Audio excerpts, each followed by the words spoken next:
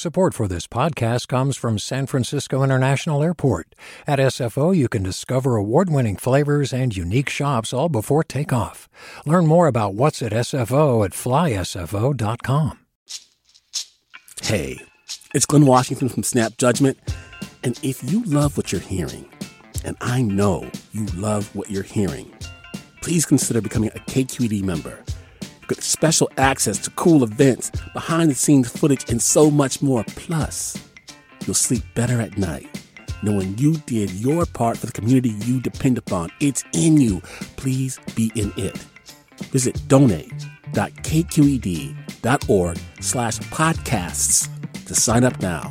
That's podcast with an S. Thanks. From KQED.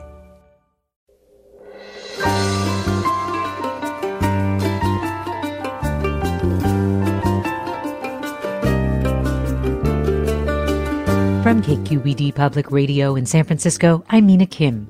Coming up on Forum, the ACLU's Lee Gallant joins us to talk about the 1,000 or so migrant children still separated from their parents. For 500 of them, their parents have yet to be located. We'll look at the status of reunification efforts.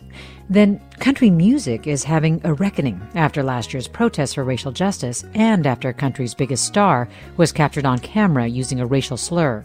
We'll talk with California singer-songwriter Miko Marks about how she's forged her art and identity as a black woman in the white and male-dominated country music industry.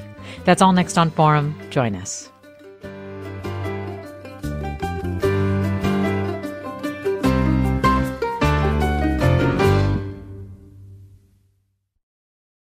Support for Forum comes from San Francisco Opera. Set 10 years after a school shooting, the critically acclaimed opera Innocence takes us into a complex emotional journey where our understanding of innocence and guilt is constantly upended. Kaya Sariaho's ethereal score collapses the past into the present as a community of survivors grapple with how to move forward. Don't miss the highly anticipated American premiere of Innocence, June 1st through 21st. Learn more at sfopera.com. This is Forum. I'm Mina Kim.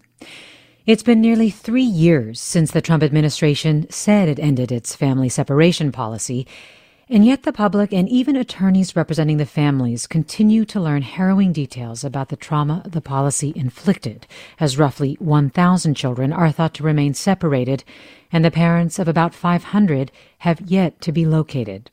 ACLU attorney Lee Gallant brought the first major case challenging family separations in March of 2018, and it's still open. Lee Gallant, thank you so much for joining us. Thank you for having me.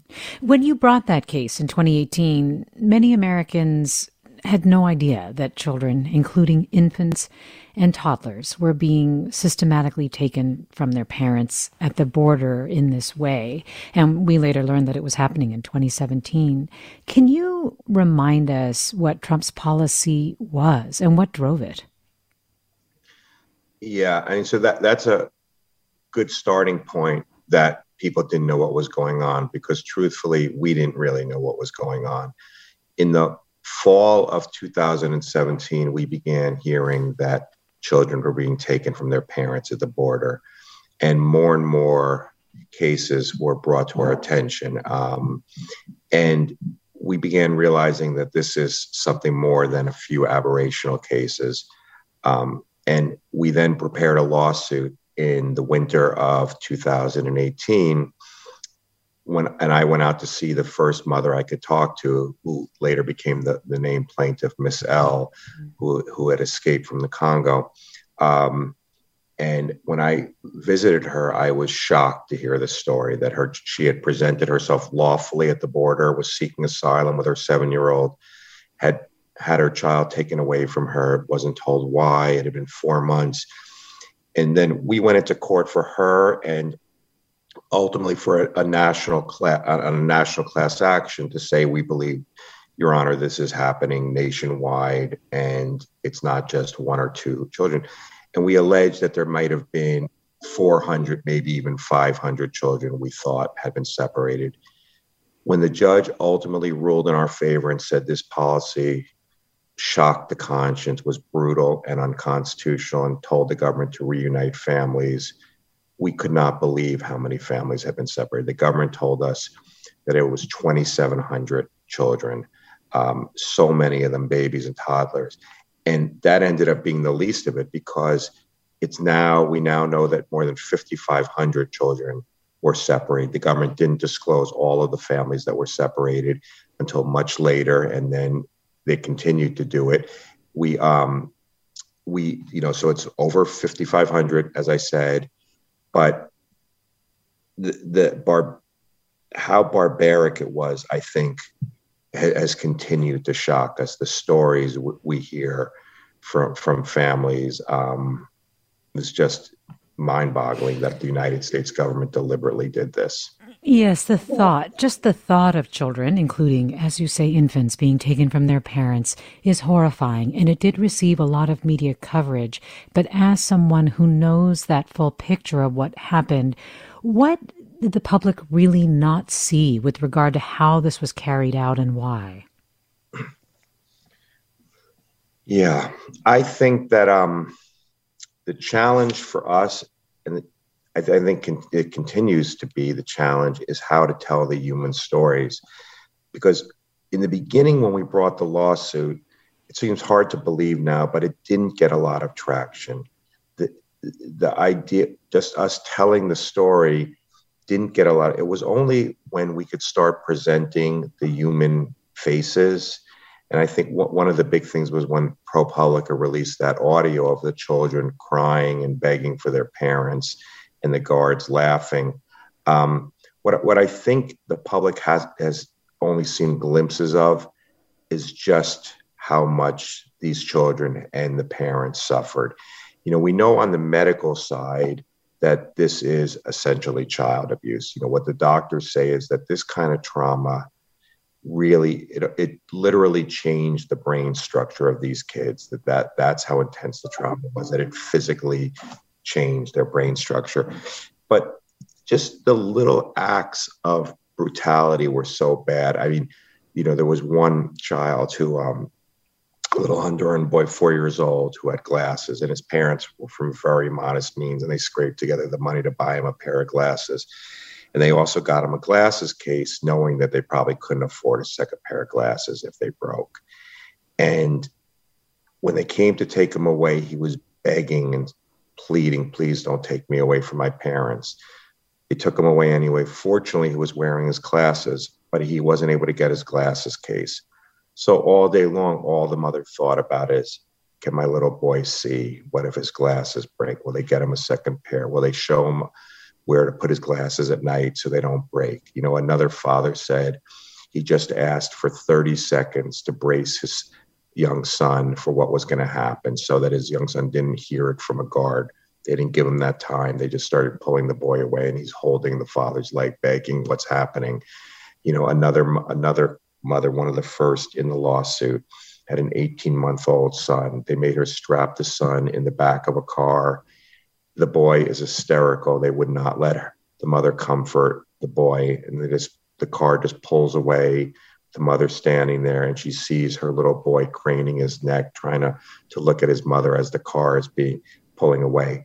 And it's not just the reunification that ends things. I mean, not only is the child's brain structure changed, but the deep vulnerability these children now feel. I remember going to visit one of the first families we got reunited, and the mother said her 4-year-old son just keeps asking, are they going to come and take me away again in the middle of the night? And that's exactly what the doctors warned was going to happen. This deep sense of trauma and vulnerability was going to set in that may ultimately last a lifetime. What they explain is when you're 3, 4, 5 years old, the only reason the world is not so scary to you is because you think your parents can protect you from the world. And then when you're now being pulled away from your parents' arms and begging not to be taken away, and you're looking in your parents' eyes, your mother's eyes, and you see that she's not helping you, you realize that the world is a scary place and your mother can't protect you from everything. And one of the saddest things I feel about the whole thing is even when the child would come back to the parent after the court order reuniting them, the child would be so angry and resentful at the parent because they were too young to understand that the parent could not stop this from happening. And so they would say to their mother or father, didn't you love me enough to keep me? Why didn't you stop them from taking me? And so that leaves the parents with such overwhelming guilt that they really need a lot of trauma help as well. And some kids were so young, they didn't even actually recognize their parents, and their parents didn't recognize them because they were taken away as infants and brought back 8-9 months later. And there was just no recognition on either part. We often hear from defenders of the Trump administration, but also from some on the left, that there was little difference between the family separation practice and the policies of previous administrations. Do you agree? No, that's completely false. And that was a narrative that was put out there by the Trump administration in the beginning to see if it would float. Unfortunately, people rejected it quickly. And what happened with the Trump administration of systematically separating parents had never been done by any prior administration, Democratic or Republican. Every administration will tell you, Republican or Democrat, they knew that if they took children away, that would be the most evil thing they could do. And they all rejected it. And they rejected it for two reasons, I think. One is that every expert on migration, whether from a Democratic or Republican administration, will tell you that it's ultimately not going to deter families from coming if they're in real danger.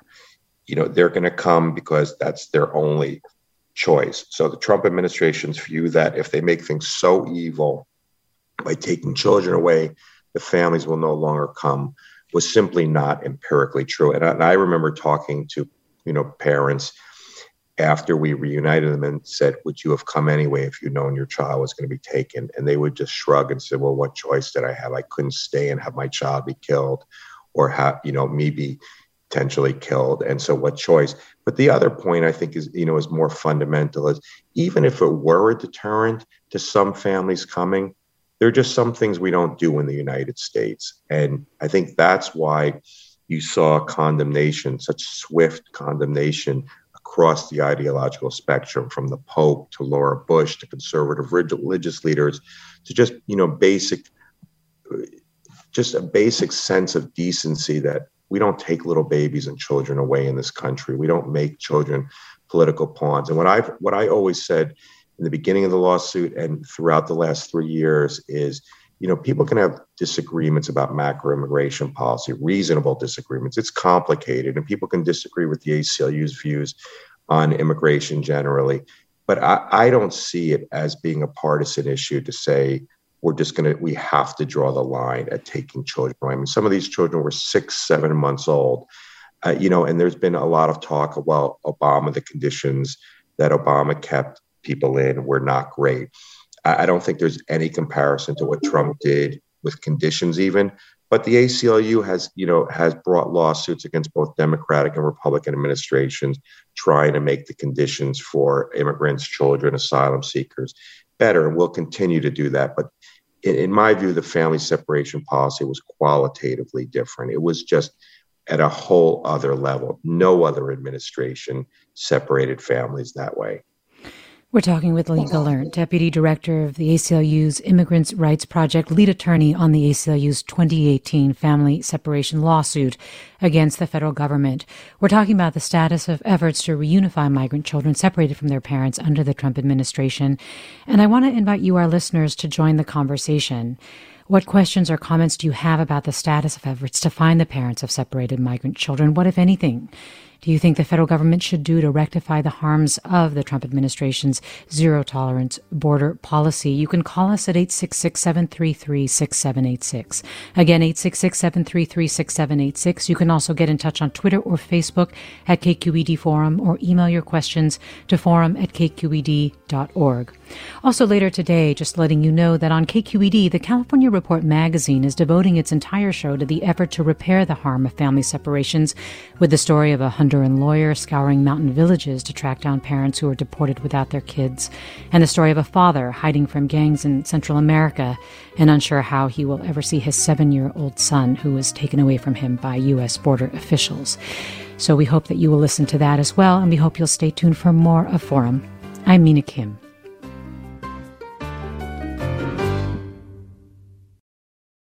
We've all got those parts of our house where the internet just won't go. Well, if you had wall-to-wall Wi-Fi from Xfinity, you could worry less about dead spots. Because with wall-to-wall Wi-Fi from Xfinity, you get fast speeds, reliable connection in every room, and power for all of your devices, even when everyone's online. That's wall-to-wall Wi-Fi only with Xfinity. Restrictions apply, not available in all areas. Actual speeds vary. You're listening to Forum. I'm Mina Kim. We're talking about the status of efforts by lawyers, advocates, the government to reunify migrant children separated from their parents under the Trump administration with Lee Gallant, Deputy Director of the ACLU's Immigrants' Rights Project and lead attorney on the ACLU's 2018 family separation lawsuit against the Trump administration, against the federal government really now since it is still open.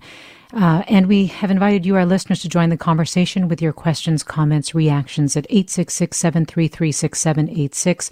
On Twitter or Facebook, you can post your comments at KQED Forum. Email them forum@kqed.org. Jim tweets, how many children remain to be reunited with their parents since the forced separation policy of 2017? How many are relegated to the foster care system? Lee Gallant, the ACLU became the entity to find families. Yes, remind us how many do remain and why it's been so hard to locate that final 500. Yeah, that's a very good question. So just taking a step back, what happened was that when the judge ruled that the Trump administration policy, was unconstitutional and said that he wanted the families reunited, the government then said, well, we have deported hundreds of parents without their children. And the government said, we don't think they should be part of the case because the parents are gone now. And the judge rightly and swiftly rejected that argument, saying they're gone because you deported them without their children. They have to be part of this case. The Trump administration then said, well, we're not going to go try and find the parents. And so I said in court, the ACLU will try and find the parents then if the government's not going to. And we formed a steering committee to try and help find the families. We believe that there are still about 1,000 families. It's a little bit of a fluid number and it's hard to pin down, but we believe that there may be more than 1,000 families still separated. And we have not located 499 of the families. And so I want to just be clear about a couple of things. One is that I think there's been some misinformation out there that the 499 families we haven't located is the total number of families that are separated. That's not true. We have located hundreds and hundreds of other families and have been talking to them for a year or two, but they still remain separated because the Trump administration gave them only two brutal choices: remain separated from your child or bring your child back to the danger from which they fled. The parents with young children brought their children back to Central America pursuant to the court order, but parents especially with older children who gangs were already targeting, chose to leave their children in the U.S. So those families are families we have found but remain separated, and we are looking for the Biden administration to now allow the parent to reunite in the U.S. But there's a whole separate category of 499 who we haven't even located yet. Some very well may have reunited through self-help measures, but others are likely still separated, undoubtedly still separated. And the reason it's been so hard to find them is a few reasons. One is that after we got the initial list of 2,800 families, it wasn't until many months later that it was revealed that there were far more children separated than just 2,800. And that's only because there was an internal investigation by Health and Human Resources that revealed that. We went back to court and said, we want to know the list of the names of the other children that were separated. The Trump administration refused. We had to get another court order, but we didn't get that list of names for many months, not till the fall of 2019, actually. And the administration took another 6 months to get us the list of names. They originally wanted 2 years to get us the list of names. And the reason they said, they were very candid, they said, we just didn't keep track of the families and we're going to now have to manually go through hard files of tens of thousands of cases to figure out which kids were separated. So we didn't get that list till very late into 2019. And then we got very spotty contact information, if any at all. The phone numbers were either non-existent or stale by then. Addresses were as general as they were in somewhere in Guatemala. And so we called whatever phone numbers we could call, but then we've had to track them on the ground with our partner Justice in Motion, looking for the families. And it's very difficult. It's very dangerous looking for the families. And then COVID hit, made it even more difficult. So these remaining 499 are the last ones we haven't found because we didn't get the names till very late. We didn't get contact information. At the very end of the Trump administration, because of a global outcry around the time of the second presidential debate, the Trump administration finally came forward and said, we might have these other phone numbers and addresses, which they hadn't disclosed for more than a year, even though they knew we were having trouble finding the families. So the whole thing has just been outrageous, not getting the names, not getting the contact information. But there's still no silver bullet to finding the remaining 500. But we think one of the things that will help us is if the Biden administration now announces very clearly that they will allow families to come back to the U.S. and be safe, because there are undoubtedly some families that know we're looking for them, but have thought, well, what's the sense of coming forward under Trump, because it could be dangerous. And I know he's not going to do anything for us. But if the Biden administration makes clear that things have changed, I think we will be able to find families much more quickly. With the Biden administration, they started the task force last month to speed the reunification of migrant children. You do have an administration that is slightly more on the same page with advocates. And I understand that the ACLU, as a result, is in settlement talks in that case that we've been talking about in the 2018 lawsuit against the federal government. What is it that you are asking from the Biden administration in terms of restitution for these families and other steps that you think it needs to take? Right. So we have some very specific asks of the Biden administration. The first is, we don't think that this needs to be a priority of the Biden administration because we will ultimately find the families, but we do welcome any help the Biden administration can give us in finding the families. And what I think that means is they won't have a silver bullet to finding them, but what I think it means is scouring the databases at the federal agencies for any additional phone numbers or contact information. So that's the first thing. We welcome any help they can give us in finding the remaining 499. But beyond that, what we need the Biden administration to do is help us provide relief for the full 5,500 plus families that were separated. And so what that means is allowing families to reunite in the United States immediately. The parents are in danger. Some of them haven't seen their toddlers in years, to allow them to come back immediately. The next thing is to take them, the ones who are already here, to take them out of deportation proceedings. One of the really unconscionable things that happen is even where we found families and got them reunited in the United States, the Trump administration then turned around and put them back into deportation proceedings. So they've been fighting for their life not to be sent back. Again, take them out of deportation proceedings. We also then want the administration to explore options for permanent legal status for these families. We're not talking about every single family, who approaches the border kind of thing. We're talking about a discrete group of children who the United States government engaged in deliberate child abuse, according to the way that it's characterized by doctors across the board, including the American Academy of Pediatrics, that it was straight child abuse. And so given what we've done to these families, we believe they deserve a right to stay here. And finally, some form of restitution to deal with basic necessities, as well as critically medical care with sensitivity to trauma care. The families, as I've described, the children have deep-seated vulnerability and trauma. Now they need real medical attention, as do the parents. So I think we were looking for full relief for these families. I think it would be a real mistake if the Biden administration let this opportunity to pass to try to do what they can to fix what the President Biden has himself called a national and moral shame. And so many people have said it's a historically bad act that the United States government engaged in. We're talking with Lee Gallant, Deputy Director of the ACLU's Immigrants' Rights Project. Let me go to caller Juan in Pleasanton. Hi, Juan.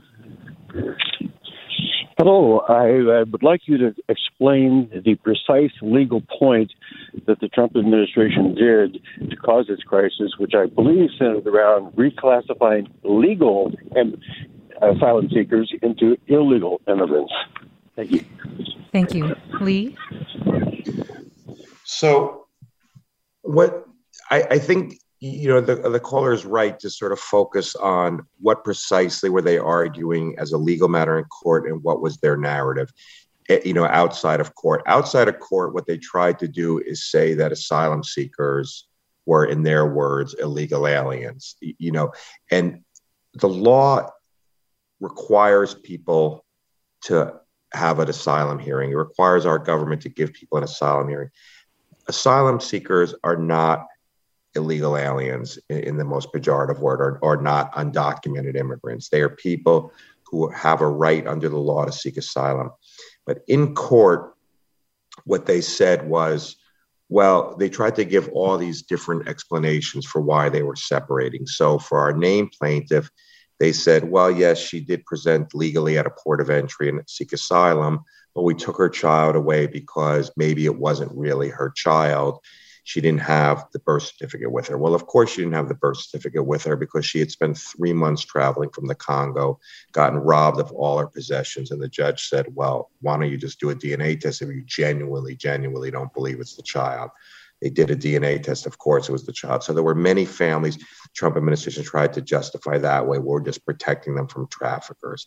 In other cases, what they would do is say, well, the parent crossed illegally, and even if they're applying for asylum, we have the right to put them in jail for this misdemeanor of crossing illegally. So they would take the child away while the parent went to jail, and they would say, in America, even if a U.S. citizen goes to jail for something like burglary, the child doesn't come with them. But what we, of course, pointed out is that when the parent walks out of jail, they get their child back. The administration would put these parents in jail for 24, 48 hours for the misdemeanor of crossing illegally, and then they wouldn't give their child back. So one of the other named plaintiffs went to jail for time served for the misdemeanor of crossing in the wrong place, even though she was applying for asylum. They put her in jail. When she got out, she didn't get her child back for 9 months. And so that's how they tried to justify it. Ultimately, the judge saw through all that and said, this violates the Constitution, and specifically the Due Process Clause of the Constitution. And the government then turned to say, well, maybe for children, U.S. citizen children, but at the border, the Constitution has to be different and we can take children away. And fortunately, the judge said, this policy is so brutal, so constant shocking, it is patently unconstitutional, and it doesn't matter whether you're doing it at the border to asylum-seeking children or in the interior to U.S. citizen children, whatever other rules may exist at the border, I am not allowing the United States government simply to take children away. And it was an extremely strong opinion, and that came quickly all the way back in June of 2018. And since then, we have been fighting up till this past January with the Trump administration to get the list of all the names, to find out where they are, to track them down, and to get them help. We're hoping now that things will change going forward with the Biden administration. As you mentioned, we're in settlement talks with the Biden administration, and I am very heartened by all the statements coming from the White House. They want to fix this. But I have to say that I am getting concerned that there hasn't been progress yet. It's now coming on 2 months the Biden administration has been there, and they have not reunited a single parent. And we truthfully were hoping that the first week the administration was in power, parents would be brought back and reunited. And now we'll give the settlement discussion, some time. But I think at some point people's patience is going to run out because we're hearing from families, when am I going to see my child? When am I going to see my child? And the medical community is saying that every day a child is separated from their parents does damage. So this is not something that I think the administration should let drag. or can let drag. I'm going to read a few comments that we're getting. Mary writes, I have to point out that separating children from their parents is very American. Just ask those of Native American or African American ancestry. It is exhausting that mainstream American culture generally will not take ownership of this ugly history, which is still affecting us. Unless and until we recognize the disease, we will never be able to cure it. Kelly writes, as a citizen, I continue to feel traumatized by what happened in our country with regards to child separations. I cannot wrap my mind around anyone who supported an administration that was capable of instituting such an egregiously inhumane policy, a crime against humanity. Really, my heart continues to ache for these parents. Let me go to Mariana in Berkeley. Hi, Mariana. Hi there. Go right ahead. Hi. Okay. I would like to mention that I'm very glad, obviously, that Biden is taking the enormous, important human rights step to bring the child back to their families. I just wanted to point out that, the United States is the only country in the world that has not ratified the Convention on the Rights of the Child. A convention is a treaty. You're obligated to respect it. And also that detaining kids at the border is in violation of other United Nations, such as the Convention Against Torture, such as our Constitution on cruel and unusual punishment. So I haven't heard from any of the guests any mention to human rights. And all of my students at San Francisco State are writing on the detention of students kids at the border. Mariana, thank you. I wanted to talk with you, Lee, about what Mariana's point is around human rights violations. Plus, we're getting a lot of questions about what kind of accountability the previous administration can be held to. Yeah, I also wanted to just quickly mention something that one of the questions or comments that you had read earlier about Native Americans and African Americans. That's exactly right, that there have been shameful periods of taking children away in the United States. And that caller rightly pointed that out. And I think what links all of these episodes is the dehumanization of a vulnerable population. Because I think you can only engage in something this barbaric if you've tried to dehumanize that population so that people will go along with it. Unfortunately, people push back this time, but we have a lot of shameful periods in our history. In terms of detention, at the border, the ACLU feels very strongly that we need to stop all of this detention of children, asylum seekers, families. So we are going to continue to push for less and less and less detention at the border of immigrants. Especially there always are going to be some detentions if there genuinely is a finding that someone could be a danger to the community. But during the Trump administration and frankly other administrations, there was too much detention of immigrants, including asylum seekers and families. But on the human rights point, I think that's also right, that we need to start bringing in a human rights perspective. In this case of family separation, we were able to have the judge rule on straight U.S. constitutional grounds. But I think a human rights flavor was in the background the whole time, that this was really an affront to humanity. Well, Legal Learn, I know you need to leave us, but I just want to thank you for the work that you are doing and for giving us your time today. I know that you have a very busy day today, and it really meant a lot to me and to our listeners. I also want to thank Susan Britton for producing today's segment and to our listeners for their comments and responses. We have another segment of Forum next, so stay with us for that. I'm Mina Kim.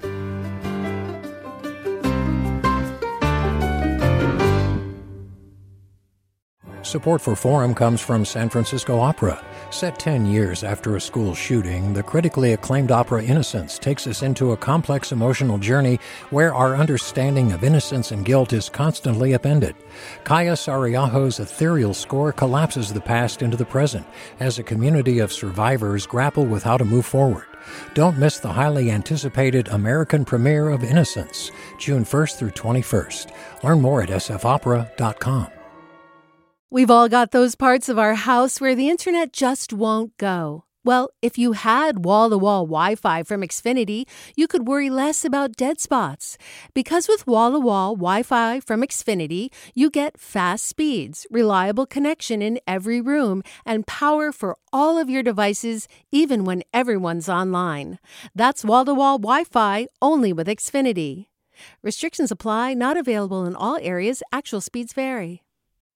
All over the country, we need to improve reading in Wisconsin. Schools are changing the way they teach reading. I'm calling for a renewed focus on literacy. We have gotten this wrong in New York and all across the nation. And it's happening because of a podcast. I think your podcast has changed my life. And I'm going to share this podcast with everyone I meet. Sold a Story investigates how teaching kids to read went wrong. New episodes of Sold a Story are available now.